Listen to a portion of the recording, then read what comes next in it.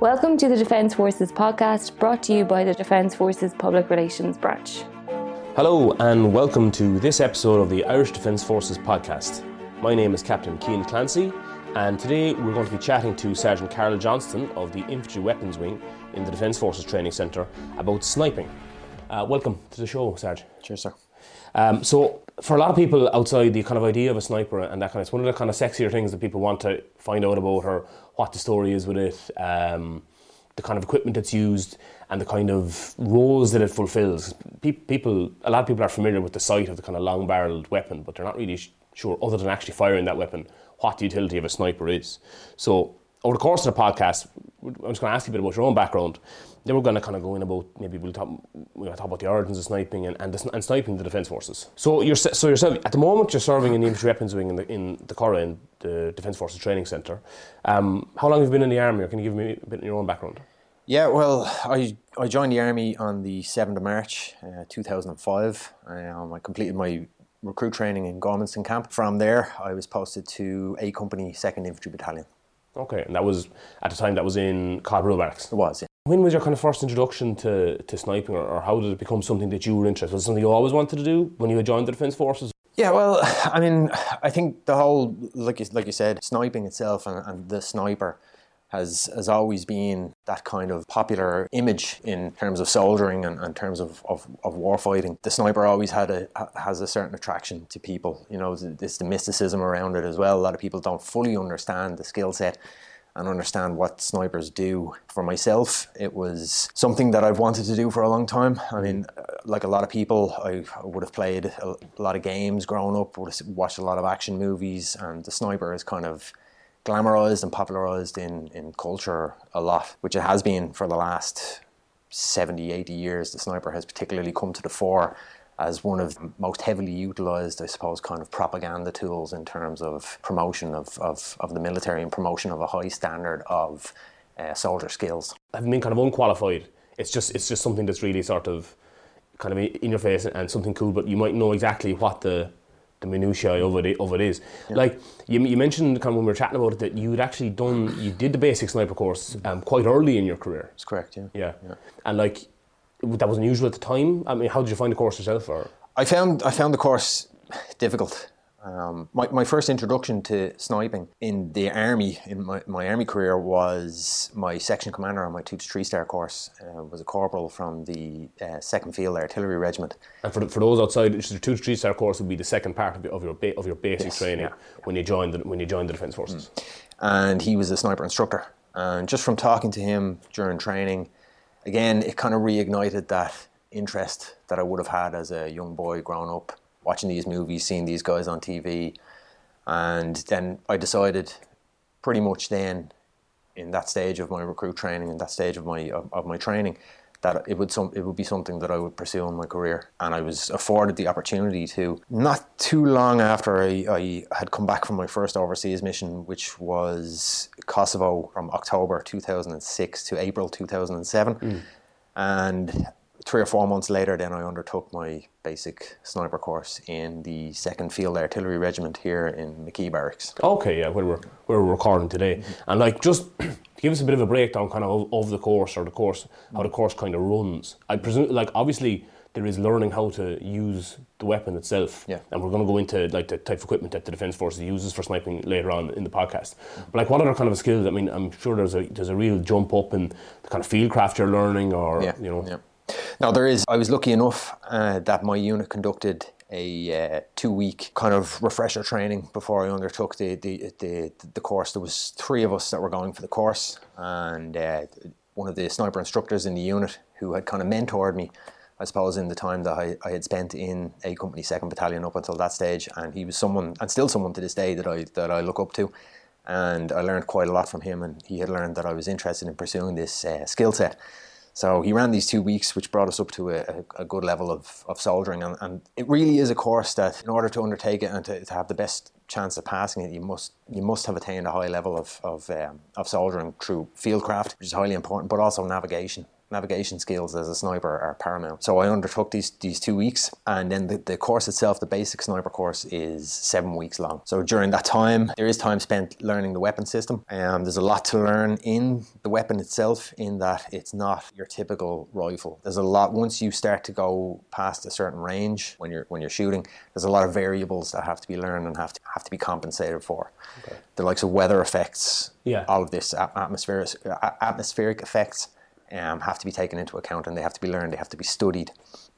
The course itself then, there are a number of sniper skills that the potential sniper must learn about and must pass in order to become a qualified sniper. So there's a sniper knowledge test, which is the basic test that every sniper must pass, and it's a written test that every basic sniper, every qualified sniper must pass this.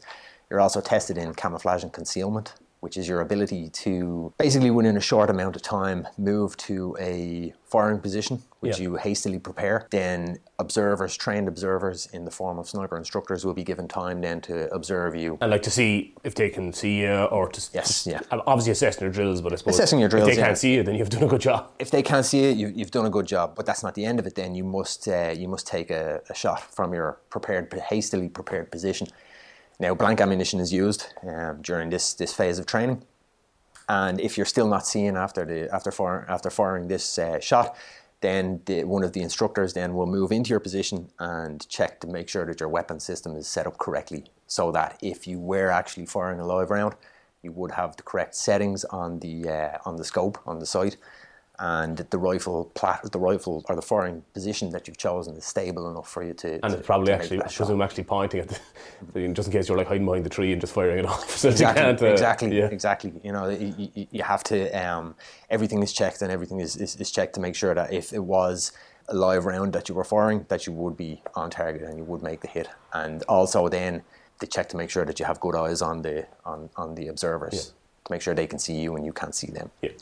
Another one of the skills then that you're tested in is the stalking skill, which the stalk is the kind of classic skill that people associate with sniping.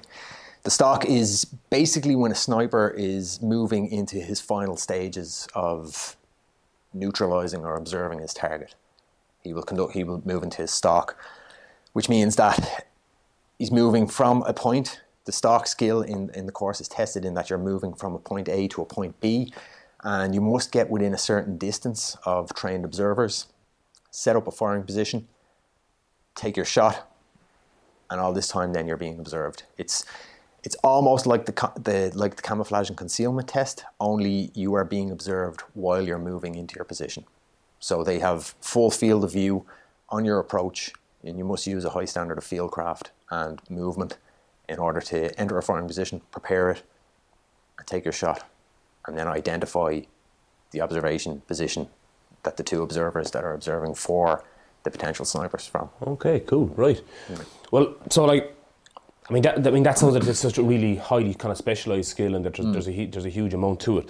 But like, just maybe to roll back some more, but just for maybe people that don't kind of know, or kind of, because we've been talking about the concept of sniping, like the origins of sniping, like what kind of origin point are we talking about? Or well, if you want to go right back to where the origins of military sniper came from, I mean, it could probably be traced back to the introduction of the crossbow, which is where the first kind of marksmen, I suppose, came from. Then in around the 1500s, then you had the introduction of the first kind of firearms on the battlefield. The origin of the sniper is a relatively new term in that it's only little over 100 years old. Prior to this, they were known as sharpshooters, and this came from the Germanic Scharfschützen. So it originated in Central Europe, and a lot of it was recreational shooting. These guys would compete in clubs, a lot of our shooters nowadays. In the military, they also compete in civilian precision rifle shooting. They had Schützenfests, which were local clubs, and then in times of warfare, then they would mobilise and they would form on the battlefield as skirmishers, and they were renowned for their accuracy with these new flintlock rifles back then. I suppose then the sniping skill, or the marksman, I'll stick with the sharpshooter terminology for the moment, where it catapulted was in the US Civil War. So both sides, the Union and the Confederacy, both employed sharpshooters particularly the use of telescopic sights started to come to the fore. And this is kind of where the sniper first, or the sharpshooter kind of first became, I suppose, the psychological aspect of the use and the psychological impact in the use of sharpshooters came to the fore, because a lot of these guys back then, they were famous, they were renowned for turning the tides of battle, in that a single shooter could now neutralize a senior commander in the form of maybe perhaps an enemy general, which happened in the US Civil War. And then as a result of this, armies would flee the battlefield, they'd be routed, morale would crumble. And the US Civil War is kind of where the sharpshooter started to come into his own as a purpose solely employed in that role as a sharpshooter. From there then, moving forward, where the terminology sniper originated, in the late 19th century, English or British officers and soldiers in India would recreationally shoot. They were deployed to India. They used to shoot recreationally as well, and they would hunt a small game bird called a snipe. If you could hit a snipe from a certain distance, they were known for their dark color. Yeah. They flew erratically. They were quite small. So it's a really difficult kind of target. Extremely difficult to hit. Yeah. Particularly with the types of rifles that they were using back then. If you could hit a snipe, your marksman skills were classed as extremely high. Okay. And then that gave way to the terminology that they would use. They would say, "I'm going sniping." Yeah. "I'm off out sniping for the day," and that meant they were going out hunting these game birds, or just going out shooting in general. The first use of the military term sniper comes from the First World War, as British media started to label sharpshooters as snipers. And from then, over the last 100 years, particularly, the military sniper, in terms of role on the battlefield, has expanded exponentially. From the First World War, the psychological impact, the tactical use of a sniper became invaluable. Moving forward to the Second World War, the sniper almost became a celebrity on the battlefield. You do hear a lot of stories, and there's been, what was that? There was a Tarantino film where one of the German characters had become become a famous actor or something. That's right. Based upon his exploit in the battlefield as a sniper. That's right. Yeah, and I suppose that's almost happened in history. If you take the Second World War, for example, or even before the Second World War, there was a Finnish sniper in the Winter War, with Finland and Russia. Simo Häyhä, probably the sniper that's been credited with the most kills in history.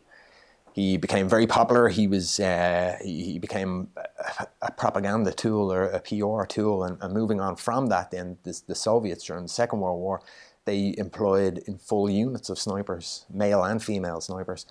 In particular, probably one of the most famous snipers of all time, Vasily Zaitsev, who was a Soviet sniper on the Eastern Front. He almost did become a movie star. His popularity, he was used more for touring the Soviet Union to garner support for the war effort than actually for sniping. Yeah, pretty much. And then from that, you had a female sniper, which was basically his equivalent, Lyudmila Pavlichenko. She was used as a propaganda and a PR tool, and then as a result of this, expansion of the skill set during the Second World War, then. And the use of the sniper as almost a public relations and a propaganda tool. You had other famous snipers like Carlos Hathcock, U.S. Marine Corps Master Sergeant, in the Vietnam War, who became extremely popular for his use of mounting scopes onto various different weapon systems. Yeah. So, and even up to the modern day, then the likes of Chris Kyle. Chris Kyle. Sniper, yeah. I mean, he's probably the most recent kind of sniper celebrity, and his exploits have been well popularized in movies and various different forms of media. So, I mean, like the skill set itself, it's been around for about 500 years, but it's only in the last 400 or the last 100 years that it's really kind of come to the fore, and it's expanded.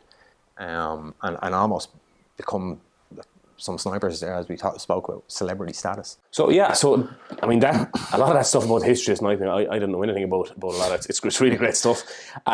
Regard to the type of roles, obviously, like people who aren't familiar with the skill set and with its roles, I mean, the most obvious thing that when you think about a sniper is just firing a long range weapon. Yeah. But like, what kind of roles? What does a sniper provide you with? As a battlefield commander, or what kind of support can snipers provide in operations? Yeah. Okay, well, you're right. What you say. A lot of people think that a sniper is just shooting. You know, it's a sniper's primary role, I suppose, would be classed as shooting and neutralizing targets, but their secondary role is observation. Snipers in general spend probably 95 or 99% of the time carrying out their secondary role, which is observation, acting as the eyes of the battlefield commander and reporting back. The sniper operates as part of the reconnaissance section, so their job, the sniper's job, is to gather information primarily. In terms of warfighting, what a sniper can offer is obviously observation. So snipers, sniper teams, sniper sections, sniper units are trained to deploy ahead of the forward edge of your own troops or friendly troops and to gather information. More often than not, sniper teams and sniper units are sent out to gather information on enemy movements, strategic points and locations. And then obviously there are times when a sniper team can be tasked with neutralizing key enemy personnel. But in order for a sniper team to carry out this task of neutralizing or destroying enemy personnel, the information must be gathered where they are. Yeah. And that's where the sniper team plays into the into the reconnaissance unit, the greater reconnaissance unit that a sniper team is part of, in that they help to gather that information, which leads to further operations. Okay. A sniper detachment or a sniper team, in terms of warfighting, again, can be used. I suppose they can give you more bang for your buck. Yeah. In terms of, it's a small unit deployed on the battlefield, and they can be used to hold up or disrupt the movement of enemy formations a lot bigger than their own size. A sniper team, a well-motivated sniper team or detachment could hold up a company or maybe even a battalion-sized enemy formation, due to the fact that, well, number one, I spoke about this already, you have the psychological aspect of a sniper, a well-disciplined and well-trained sniper. Firstly, you don't know where the fire, ideally you don't know where the fire is coming from. Yeah. And everybody is afraid to move. And if the troops at the front are afraid to move, then it'll hold up the entire operation. Having a knock-on effect all the way back. It has a knock-on effect all the way back. Yeah. In terms of assets then that must be utilised to dislodge or to move or to destroy a sniper team, that holds up the movement then, in that a lot of armies have employed air assets in the forms of an airstrike, or artillery, particularly in the Second World War and the First World War. If a sniper was detected operating in a certain area, usually an artillery barrage would follow, because it's easier just to destroy an entire area or an entire building rather than to actually find to attempt to maneuver in on a sniper's position. It's safer. That's what you were saying earlier, that a lot of friendly forces at the time would have disliked their friendly snipers. That's correct. They would, yeah. I mean, if a sniper was operating in a trench in the First World War, a couple of meters away from some of the other guys, you know, they would dislike this, because if the opposing force detected a sniper operating in an area, an artillery barrage would follow soon after. Yeah. You know, and I suppose then when maneuver warfare came a greater element in the Second World War, the sniper was more generally accepted then by their own side, in that they offered force protection. Yeah.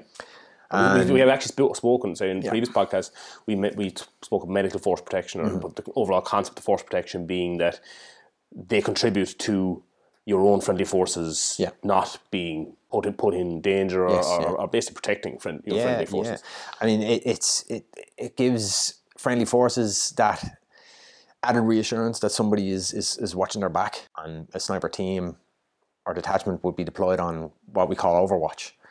And basically that's just watching your friendly forces as they're conducting their business, whether that is in terms of warfighting, whether that's advancing onto a target or neutralizing a target. The sniper team will provide overwatch just to make sure that nothing nothing unexpected can interrupt their actions that they're carrying out. The Overwatch role is something that Irish snipers carry out quite a lot overseas on peace support operations. And the sniper, obviously the sniper as a warfighter and in warfighting use, is a force multiplier, and it's an excellent system to have available. But in terms of peace support operations, which is something like, I suppose people don't kind of realise, everybody associates it with an offensive type of warfare, but in peace support operations, there's a huge number of roles it can fulfil as well. Oh, absolutely. In terms of peace support operations, the sniper is an invaluable asset. A sniper team can offer, obviously, overwatch, protect friendly forces if they're moving into an unknown area. A sniper team can also provide information gathering for a commander. A sniper team can also provide damage limitation. If you are operating in a peace support environment and an incident happens, the sniper team or the presence of a sniper team can often be enough to de-escalate a situation. Yeah. I mean, if an aggressor or if a hostile knows that he's in the scope of a sniper team or knows that a sniper team is operating in the area, more often than not, it can be enough of a deterrent to stop somebody from carrying out an act. A lot of this is kind of more prevalent in the police employment of snipers. Yeah. In the likes of hostage situations and things like this. If a hostage taker knows that there's a sniper team operating and that they have eyes on the individual, then it's more often than not, it's enough to de-escalate a situation. Okay. But a lot of the sniper role in the Irish Defence Forces on peace support operations has been force protection, and it's a role that I've carried out. Yeah, you'd say that you actually deployed to Chad. Yes. As a sniper. Mm-hmm. Tell us a bit about that. Yeah, so I deployed to Chad in 2009. I had just completed, in January 2009, I had just completed the sniper instructors course in the Infantry Weapons Wing where I'm based now. And then in January of 2009, I deployed to Chad as part of a sniper team. And for the 4 months I was out there, we were employed full-time as snipers. There was 6 of us, 6 sniper qualified personnel in the battalion, the 99th Infantry Battalion. And our job when we went out on patrols was to provide overwatch for our comrades as they moved into villages. It was a time of heightened tension, because there was a rebel incursion while we were there, and a lot of our time was spent in observation positions. So we would move to some kind of vantage point and deploy ourselves in the observation role, whether that was covert observation. So basically, we remain hidden, remain out of sight, or overt observation. And then again, like the overt side of it again is another deterrent. If a sniper team are visible, which is what you see a lot of in police roles, and then in the kind of aid to civil power role that the Irish Defence Forces undertake on island. The deployment of a visible sniper teams is a deterrent as well, and it's also a reassurance for friendly forces. Yeah, that they're someone as part of this force protection role. Watching over them. Yeah, and I was part of teams that provided early warning for our camp in Chad, Camp Kira. Mm-hmm. And we would deploy in the area around the camp at the time of the heightened tension during the rebel incursions, and we'd basically act as the eyes of our commander and feed back information through our battalion operations centre, and then that fed into the greater mission picture. Yeah. So you can see here building up sniper teams and sniping as part of a much greater whole that has so many uses. But to get into sort of maybe some of the nitty-gritty as well with regard to the Irish Defence Forces, the kind of equipment that we operate. Yeah. Like what are the rifles that we're using, just for people at home? Okay, so in terms of weapons that a sniper carries a substantial amount of equipment. So if you think, for example, the classic 2-man sniper team, which you very rarely operate as for sustainability, but we can talk about that a little bit later on. So sniper, we'll start with the bottom and work our way up, I suppose. So each member of a sniper team will carry a pistol, which is 9mm, plus the ammunition associated with that. In addition to this, they'll also carry our general service rifle, which is the Steyr with the by-4 ACOG sight. Yeah. In addition to this, then, the sniper will carry his long rifle, as we call it, or the bolt-action rifle, the Accuracy International. This weapon itself, for general service, comes in 2 different calibers. So we have the .308 of an inch, which is our kind of short range sniper rifle, short to medium range sniper rifle. And then for the larger taskings or situations that require a bit of a longer reach, then we have the .338 sniper rifle. Slightly heavier, a larger round, which will give you a little bit, which will give you quite a longer range, quite a longer reach, and then will allow you, because of the size of the round, which will allow you to negate some of the weather effects and some of the external. What kind of ranges are we talking about? You're looking at, for the .308, which is our basic model, Accuracy International, you're looking a planning range of 800 meters. Yeah. Wow. For the .338, you're looking at out to 1,400 meters, but you will score hits out to 1,600 meters, which is a mile. Wow. Our shooters quite regularly hit targets out to a mile down in the Glenville artillery range. Well, that is quite easily. That's a huge distance. Yeah. In addition to this, it's a soft weapon, a special operations force weapon, but there is also a .5 version, or to use a popular term, a 50 caliber version of the Accuracy International, which is used by our Special Forces unit, the Army Ranger Wing. Okay, right. And what kind of range does that get out to? That will give you out over 2 kilometers. Wow. Yeah. And still have enough power at that range to cause a devastating effect on the target. Yeah. It's more, I suppose. Well, it's classed as an anti-material rifle. It's a highly effective counter-sniping weapon, and counter-sniping then is a skill that came out of the heavy use of snipers in the Second World War, in that there was a saying that it takes a sniper to stop a sniper. And when you have such a large caliber weapon system as the .5 Accuracy International, it allows you to penetrate most of the, number one, the armour that a sniper may be wearing personally on their own person, and also whatever cover they may be behind, whether it's brick walls, cinder block walls, any kind of heavy cover. Okay, well, I wasn't aware that we had the .5 caliber sniper rifle service. So that's great information to have. With regard to other kind of equipment, or sort of say body armor, or what other kind of things would you be carrying if you were inserting into an area?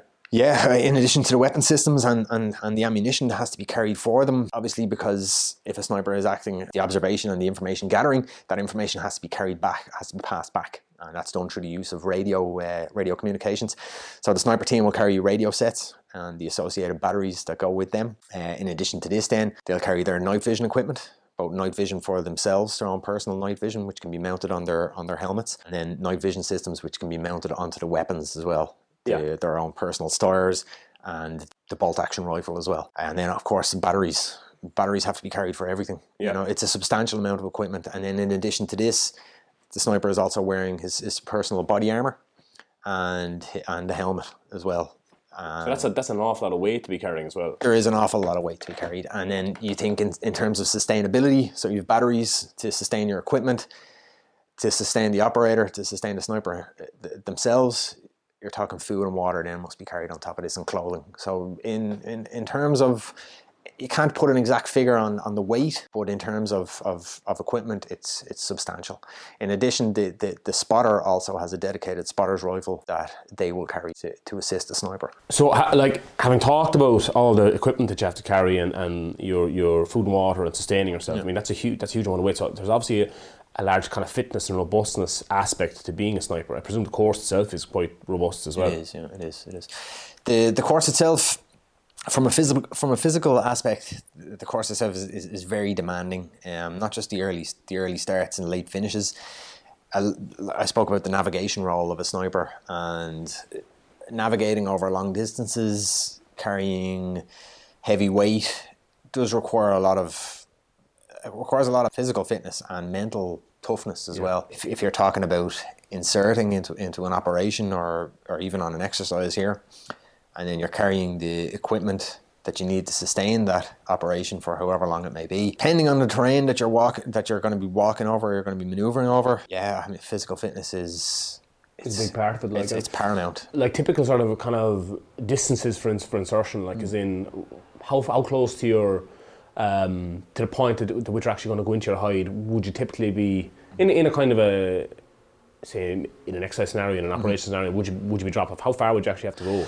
It's hard to put a figure on it, but you could say between 10 to 15 kilometers of if you're going to class a typical insertion walk, and then you're carrying, like I said, it's hard to put a figure on the amount of equipment that you'll be carrying, because when you're talking weapons, ammunition, equipment, batteries, food, water, clothing, it all adds up, and there's a personal kind of aspect to the equipment that's carried as well. So each individual will carry different weights depending on what they want to carry and what they feel that they need to carry. But yeah, if physical fitness is extremely important, because number one, if you're not physically fit and mentally tough enough to carry the weight into the operation area, once you carry out that walk or you carry out that insertion walk, whatever distance it may be, The real work starts when you get to... Yeah, so you have to be fit. You have to be fit to do the operation once you get in there. Yeah, because I mean, if you have to prepare a position, usually by night, so if you're talking a covert position, which is a position that you must remain unseen for a period of time. So you're talking about a covert observation post, which must be prepared during darkness. Yeah. So you'll insert, ideally by night, reach your objective area, ideally by night, and then work through the night to prepare this position, whether it's digging down deep, or if you're lucky enough to come across a position that doesn't require much preparation, then all well and good. But 9 times out of 10, you have to work hard for a number of hours to get that position prepared and get it comfortable, because you're looking at sustainability then, which we spoke about. A sniper team or sniper detachment must be able to sustain themselves. Yeah. And a lot of that comes down to comfort as well.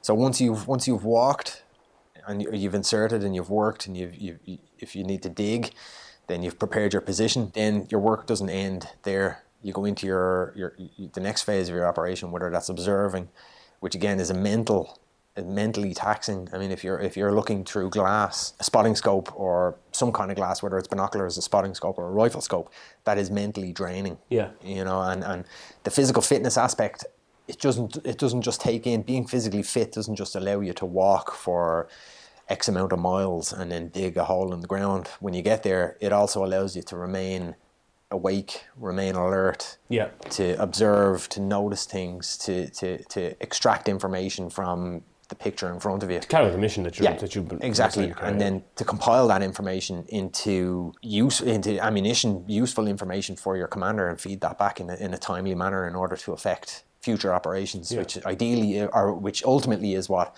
a sniper's job is to do, is to gather information and then feed that back into the next phase of the operation, whatever it may be. Okay. And like, as regards, say, once you're in there, okay, and you've dug down, you've created your position, what way typically, like, do you go into routine? Do you work in shifts, or what's the idea? Yeah, well, you do work in shifts. Obviously, walk in, the work, the routine is quite taxing. But we're not robots. You don't stay awake for 72 hours, 96 hours, whatever amount of time that you're in an observation position. So basically what will happen is you will have one member of the team will observe the target or observe the objective, whatever it may be. One member of the team will provide security, whether that's watching to the rear or watching for any unwanted situations that may develop in the area. Yeah. And then whoever is not needed is resting.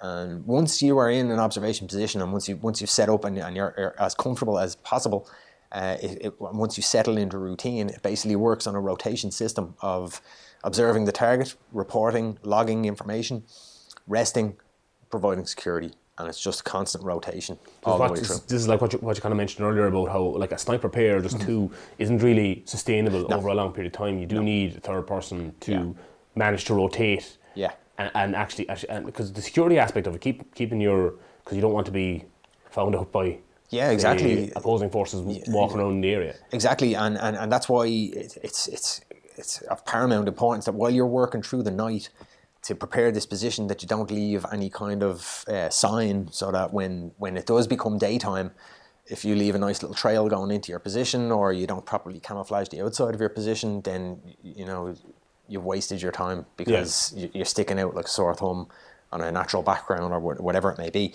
A 2-man or 2-person sniper team is perfect for quick operations. Insert into an area, carry out a task, and withdraw. When you're looking at anything over kind of 24 hours, going into 72 hours, or 48, 72, and 96 hours, you're looking at a minimum of 4 in order to rotate and make sure that everybody gets adequate sleep. But I mean, a sniper team or detachment then can band into a section on the ground, and you can have any number of sniper teams, whether that's 4-man or a full section, operating in support of each other, providing mutual support, ensuring that your personnel are sustained through rest, and also food and water runs out over time. So you're limited in that we have to rest, and you're limited in the food and water that you can carry, and batteries also. So for long-term operations, you're talking about resupply. It becomes more complicated then. Of course. You're talking of leaving your position in order to be resupplied, to move back in. So as regards, say, timings, we're kind of talking about a maximum of... I'd say 72 to 96 hours without resupply. 72. And of course, if you're resupplying, then you're running the risk of the position being seen or... Yeah, to be resupplied, you run the risk of being compromised in that you must leave your position in order to pick up your resupply. Depending on the tactical situation, a resupply can be dropped close by. If the tactical situation doesn't allow, or the greater picture, the situation on the ground doesn't allow, then you're going to have to move a greater distance to carry your resupply, which again leads to more exertion. It doesn't work well for sustainability. Okay. With regard to kind of Irish snipers on the international stage, in a kind of, we participate in a number of international type of competitions, and we run our own. We do. So, like, can you give us a bit of a breakdown on that? Like, because we spoke a bit about the skills earlier. What kind of skills in an international sniping competition are tested, and like, how are they tested? How do you decide, aside from the shooting aspect of it, but who is the best sniper team? Yeah, okay. So a number of years ago, the Irish Defence Forces started running all-army sniper competitions. And then from there, that expanded into international sniper competitions. Very similar to what our partners in the US Army and various other different armies run international competitions. So what happens in the international competition is we invite foreign partners, US, to name a few of them. We invite the US, British, German, Belgian, Dutch and Canadian forces, to name a few. There are others. The competition is run over 2 weeks. Basically, the first week is a concentration week.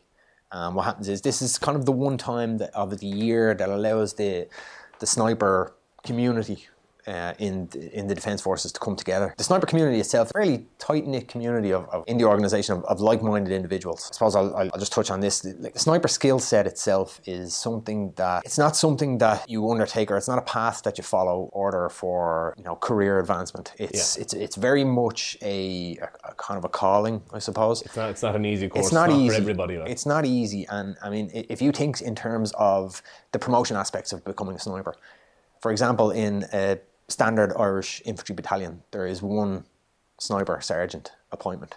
So it's not a course that you would go or complete in order to open up doorways for promotion. Yeah, it's something that it's a skill set that draws soldiers that are motivated, that want to basically make themselves better and advance themselves and want to become part of this community. In their soldiering skills. And in their soldiering skills, yeah, they want to advance their soldiering skills. So the concentration week, we all come together as a group, and we train together and we learn off of each other. It's very much an open kind of workshop based week where anybody can bring anything to the table. I mean, like I said, we have a lot of shooters. In fact, our top shooter in the country competes regularly in civilian precision rifle shooting, and there's a lot of stuff going on out there in the civilian shooting that we can learn from. I mean, some of the top shooters in the world are ex-military, now civilian competitors, and our guys. Then this has happened for the last 500 years. That sharpshooting skills have come from shooting competitions outside, and then we're brought into the military. People enjoy the skill aspect of it. Yeah, absolutely, and skills that people have learned in civilian competitions have translated into military applications, whether that's through competitions, military competitions, or through the application of these skills on the battlefield in warfighting and peace support operations. So after the first week then, and our foreign colleagues are invited to this first week, and they can come along and they can throw in anything they want. They're free to, it's an open forum. In the infantry weapons wing, my unit, we facilitate the running of this. Yeah. We know that the knowledge is out there in the units, the shooters that are carrying out these tasks all the time, and we facilitate the running of this. Now, the second week is very much the competition. So we run that in the Glen of Amal, and last year we had 24 teams. Obviously, we had the Irish Defence Forces teams from various different units, and we had foreign teams from the British Armed Forces, we had US shooters, we had Dutch Marine Commandos, our Canadian, there was a number of Canadian teams lined up to travel, but unfortunately due to natural disaster in the form of flooding over there, they couldn't travel at the last minute. So it was a highly successful week, which ultimately was won out by an Irish team from the 6th Infantry Battalion. Yeah, I remember that. We got some great PR branch. We got some great images of it, and it looks like it. What kind of events are we talking about? So obviously we spoke about the physical aspect of sniping and the high standard of physical fitness and robustness that's required of snipers. So from the get-go, the physical aspect is there, and that adds to the stress element. So every shoot or every event of the concentration will involve some kind of physical element to add that little bit of stress. kind of turn the screw on the shooters as they're operating. You're looking at the skills that are tested. So there's long range shooting, various different positions. Navigation is tested. In addition to this, then shooting from unstable platforms. So you think of the classic sniper lying prone on the ground in a nice comfortable position which they can sustain for a couple of hours. Yeah. It doesn't happen. It very, very rarely happens unless you're on a gallery range, which is a set range, and then you're firing at paper targets. In a battle scenario or in a combat kind of situation, which is what we try and simulate in the competition, snipers are shooting from various different positions, whether that's standing, kneeling, seating, from vehicles, from all different types of unstable platforms, very uncomfortable positions. So that adds the stress element into it as well, and also adds the physical aspect of it as well, because physical fitness doesn't just entail moving from A to B at speed or carrying weight. It's also, you may be able to move into a position, or you may be able to lie in a position or adopt an unorthodox shooting position. The various different weapon systems are tested then as well. So you have the classic bolt action rifle, which is tested. The spotters rifles are tested as well. The spotter themselves are tested separately to the sniper. So we have a scoring system for in the sniper team. The sniper and the spotter will be scored separately. Yeah, I've seen that there's an award for best sniper, but there's also an award for best spotter, isn't it? And then best overall team as well. Best overall team. And then in addition to this, then the backup weapon in the form of your sidearm or your pistol is tested as well. Yeah. So I mean, it's fairly comprehensive. It is. And the time that we have to run it, we try and fit everything in over the course of the week, and it does work quite well. It's an intense week for the teams, and it does work quite well. It has worked quite well in the past. We usually get good feedback. We have always gotten good feedback from our foreign colleagues. And then the winners, I suppose, the coveted, there are prizes. We do have prizes for the winners, but the most coveted prize is foreign travel for our own highest placing Irish teams. So the first and second teams get to travel to the United States to compete in their international sniper competition in Fort Benning in Georgia. And the next team then get to compete in Canada in their international sniper competition. Whoa. So I mean, that's aside from all the prizes that we do have, and we do get pretty good prizes for the shooters and for the competitors. The most highly coveted prize is that chance to travel, and unfortunately, due to the current situation, with COVID-19 outbreak, for those of you at home, this has obviously been recorded during COVID-19. Our current top team didn't get to travel, which would have been last month to Fort Benning, but thankfully we have word that the competition has just been postponed, not cancelled. So we're hoping that the team will get to compete at a later date. Hopefully we'll do very well. So, like, having spoke about like the international sniping competitions, I mean, there seems to be a really vibrant community out there, and the concentration week you have with other foreign militaries as well, and I mean, it seems like I said, really vibrant. With regards to sort of the future of sniping in both the defence forces and say outside, are there any major developments coming down the line, or what are the current trends in sniping? Yeah, there's a lot actually going on there now at the moment. In my unit, the weapons wing, I'm lucky to be part of a team of 4 NCO instructors. So non-commissioned officers for any of our listeners who wouldn't know. And a captain, an officer, a sniper.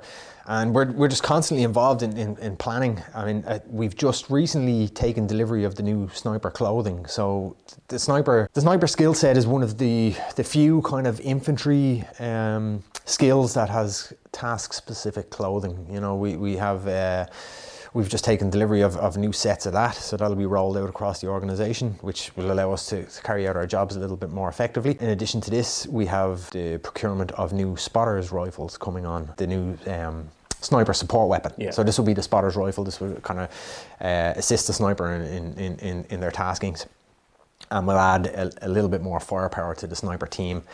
As part of this then, coming out of the sniper support rifle is a designated marksman's rifle. So this will be brought into all infantry sections across the organisation, and it will bridge the gap between our standard service rifle and our light machine gun, which operates at section level on the field. And it will give commanders, small level commanders, an added observation capability, and will also allow you precision fire and a little bit more firepower than what our general service rifle carries, but not the maximum damage that the general purpose machine gun or our light machine gun will. Of course. Yeah. And that's accuracy. Yeah, this is something that we'll be rolling out across the entire organisation. And then moving forward, then there is any number of sniper equipment coming online in the form of new tripods. We've taken delivery of new backpacks, new sniper-specific backpacks, which allow us to carry the weapon system on our backs. Because a sniper doesn't carry his sniper rifle as his primary weapon system. If he's walking when you're moving around, the sniper carries our general service rifle, but the sniper rifle is only removed from its backpack when it's going into its task, or when the sniper is moving into the stalk phase, I suppose, of the operation. Yeah, so I mean, it's constantly changing. The sniper clothing has been an ongoing process for the last number of years. Every couple of years, it's replaced and it's renewed and it's sent out. And then we're looking down the line at new shooting platforms. Our sniper officer is currently looking at developing a couple of shooting platforms, which is going to increase our range capabilities. And the team in the weapons wing is just constantly working. We're looking at new night vision systems for our weapons as well. So it's a constant, ongoing process. Well, constant development. Constant development. We're also looking at changing the syllabus for some of the courses as well, and that's going to be something that we'll be looking at over the next couple of months. Well, constant improving. Yeah, constant. Well, that brings us to the end of this week's episode. Thanks very much for coming on to us, Carl. Much appreciated. Thanks very much. Appreciate it. A very, very interesting podcast. I'm sure there's a lot of information that people wouldn't have heard before. For our listeners out there, please keep an eye on Defence Forces social media platforms and military.ie for further content on the Irish Defence Forces. And for our serving members, please check out the members area of military.ie. Today's programme was produced by Gunner Pádraig Sullivan and Sergeant Paul Keeley of the Defence Forces Audiovisual School. And to everyone out there, thanks very much for listening. We'll be back with another episode soon. Stay safe.